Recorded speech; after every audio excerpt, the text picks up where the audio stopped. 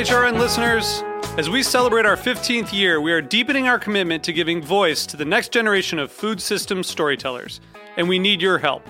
Our internship and fellowship programs help activate new possibilities for underrepresented and underestimated young people through experiential journalism, audio engineering, and production training.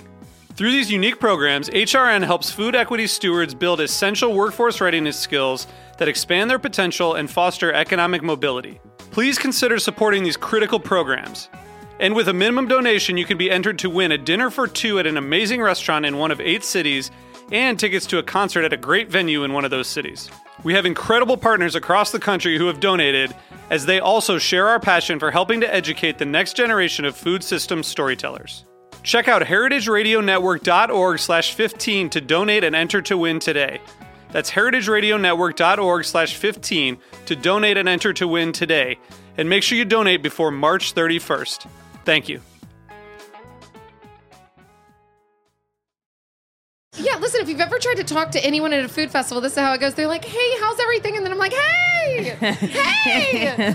It's just hugging 100 people and talking about nothing to everyone. I really am reminded of that scene in Night at the Roxbury where he's just like, what's up? What's up? What's up? What's up? What's up? What's up? Welcome to Meat and Three, Heritage Radio Network's weekly food news roundup. This week is a special bonus episode, as our team is currently broadcasting live interviews from Charleston Wine and Food.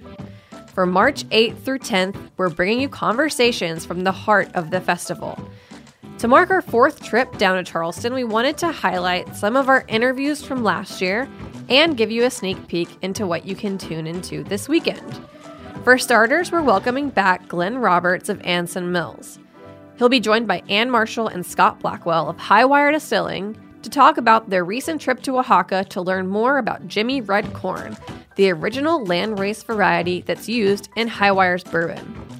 Last year, we welcomed Glenn to talk about another unique crop, purple ribbon sugarcane. This heirloom variety of cane was thought to be extinct, but was recently brought back to Georgia's Sapelo Island by Doc Bill Thomas and Jerome Dixon, 2 business partners who make cane syrup and are recent inductees to HRN's Hall of Fame.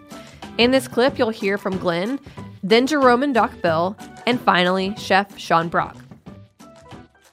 Sapelo is unique. It's the size of Manhattan, right? And, so I'm holding forth in Jerome and Bill's territory. So the reality past that was that Steve Kresovich just happens to be the Coker Chair at Clemson University in genetics, and he happens also to be the world's foremost cane cereal geneticist. And he's worked in sub-Saharan Africa. And when David put the proposition to Doc Bill said, of course, that makes sense. Jerome said, yeah, I'm all in. And Steve Kresovich then said, okay, well, we'll get the genetics. And they looked, and it wasn't there. And then that search started. And Doc Bill was facilitating it. Jerome was facilitating. Steve Kresovich, they found some at the Botanical Gardens in Philadelphia. They would not release any for cuttings. Odd, since it's y'all's stuff. And it was daunting. When we started, we only had 14 varieties of it. And that was it's a small amount. And I'm talking about maybe at the most 15 plants. And we took those 15 plants, and each year we planted till we got about an acre, about a little more than an acre. And every year that's what we did, and we just kept replanting it and replanting it. And then this year we decided to pull some off, dealing with we went through 2 hurricanes through this process. At that point, we said we need to pull the product off, and we wanted to get into the hands of very fine chefs that knew the historical content of the product and could really do the product justice. The first revelation occurred when I smelled it. I opened the lid and I took a whiff, and I was really confused because it smelled like something that I wasn't supposed to smell like, but it was something that made me sort of high, it was like a, it was like the somatic side of things. There was something different. And then I realized it smells like white truffles. If you closed your eyes and I had you smell it and I told you it was white truffles, you would believe me. And that's when we get into the somatic side of food, and that's where it becomes really, really, really fascinating. And then, when you taste it, That's what sunshine tastes like. Listen to the full conversation between Glenn, Sean, Doc Bill, and Jerome on episode 116 of Heritage Radio Network on tour. Another guest we're excited to welcome back this year is Steve Palmer, the owner-operator of Indigo Road, a Charleston-based restaurant group. He was just named semi-finalist for Best Restaurateur James Beard Award. This year, he's joining us for our festival finale on Sunday alongside Jeb Aldrich of Tiny Lou's in Atlanta, which is part of the Indigo Road Restaurant Group, and Charleston Wine and Foods Executive Director Jillian Zettler. Steve is also the founder of Ben's Friends, a weekly support group that helps people in the hospitality industry who struggle with addiction. Here's a clip of Steve explaining why staying sober while working in restaurants can be so tough. I often joke that we are the island of misfit toys, and I'm the mayor. Restaurant people are it's just a different culture. We work at night. We work while everybody else plays. We work nights, weekends, and holidays. So our normal is Monday off, but I think there's also culturally, addiction in our industry has not only been accepted, it's been celebrated. It's been celebrated in the media. Oh, look at this chef's bourbon collection. Look at, partying has been celebrated. So I think, restaurant people have this intense adrenaline rush at 8 o'clock at night when the restaurant's packed.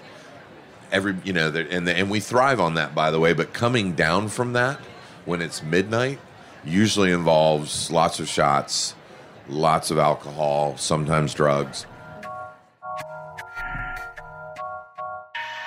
Food festivals are notorious for late-night parties with free-flowing alcohol.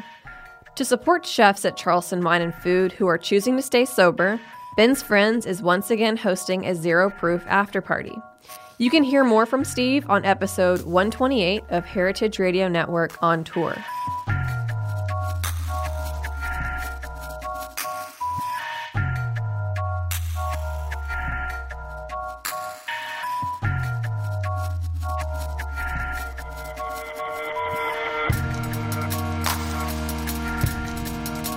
It's not Charleston Wine and Food without our annual wine coverage by HRN's own Sam Ben-Ruby of the Grape Nation. This year, tune in to hear him interview Jean Trimbach, a 12th generation winemaker of Maison Trimbach based in the Alsace region of France. Last year, Sam sat down with another winemaker who joined the family business, Robert Mondavi Jr. He's a 4th generation winemaker and explained to Sam how he got his start in viniculture. It might surprise you. So I tell you what, though, but it was amazing growing up in Napa Valley because you're with the vines, you're with agriculture. We have great farm-to-table foods there just as a way of life. But as you're moving through this, you ask the question, now, how did you get into wine? So I did start early, and I started early because I love to duck hunt. And I took the car out when I was about 11, 12 years old, and I got stuck in the mud, and I burned out the transmission. and on the ranch there. And when I burned out the transmission, I didn't have permission to take the car. And my dad said, "You're paying for it." And so I started working in the cellars to pay off the debt for the transmission because I wanted to go and grab some ducks. You can hear more from Robert Mondavi Jr. on episode 115 of Heritage Radio Network on tour. Now, I'm super excited about our final preview. In case you hadn't heard, today, March 8th, is International Women's Day, and our schedule is full of women who inspire us. One of our most anticipated panels features the Ladies Who Pod, including Lindsay Collins of F&B Radio, Catherine Budig of Free Cookies, and Melissa Hall of Gravy, the podcast by the Southern Foodways Alliance. Lindsay joined us last year as well, hosting a pop-up episode of F&B Radio, a true embodiment of the Charleston restaurant scene. She and her crew sat down with Chef Kevin Getzowich, the chef at One Broad Restaurant. As you'll hear, it's always a party when Lindsay's involved. I actually went in there just the other day for the first time, and I was sitting there at the bar, and I was like, "Thanks so much, Kevin." And you just look dead at my face, and you go, "I don't know who you are." Yeah, that was Lindsay, Kevin. You looked a little gorgeous, tired. Gorgeous? Yeah, Is that what you gorgeous. were going to say? Kevin? This is getting worse, Kevin. You looked like you had your party pants on. I had my party pants on. And you had shades on inside. So I was like, That's not true, Kevin. is it not? She looked you dead in the eyes, Kev. Is it I not? looked you right in the eyes and was like, this looks delicious. No, Thank you so it was much for amazing. The everything. meal was amazing. I really, really enjoyed everything. We had the scrapple sandwich. You're doing some cool things for breakfast. I really, really wanted the lunch menu, but I wasn't going to be like, can you make lunch food now, even though it says it starts at 12? Hear more from Lindsay and F&B Radio on episode 130 of Heritage Radio Network on tour. And speaking of starting at 12, that's exactly when our live interviews begin today, Friday, March 8th. Tune in live at heritageradionetwork.org/live and see our full schedule at heritageradionetwork.org/Charleston 2019.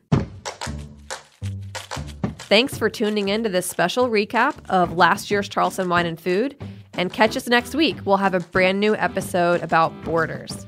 Meat and Three is produced by Hannah Forden, Liza Ham, Katie Mosman-Wadler, and me, Kat Johnson, with lead production this week by Kevin Wheeler. Our lead audio engineer is Matt Patterson, with help from Amanda Wang. Our theme song was composed by Breakmaster Cylinder. Meat and Three is a production of Heritage Radio Network, the world's pioneer food podcast network. Learn more at heritageradionetwork.org and follow us on Instagram and Twitter at heritage_radio.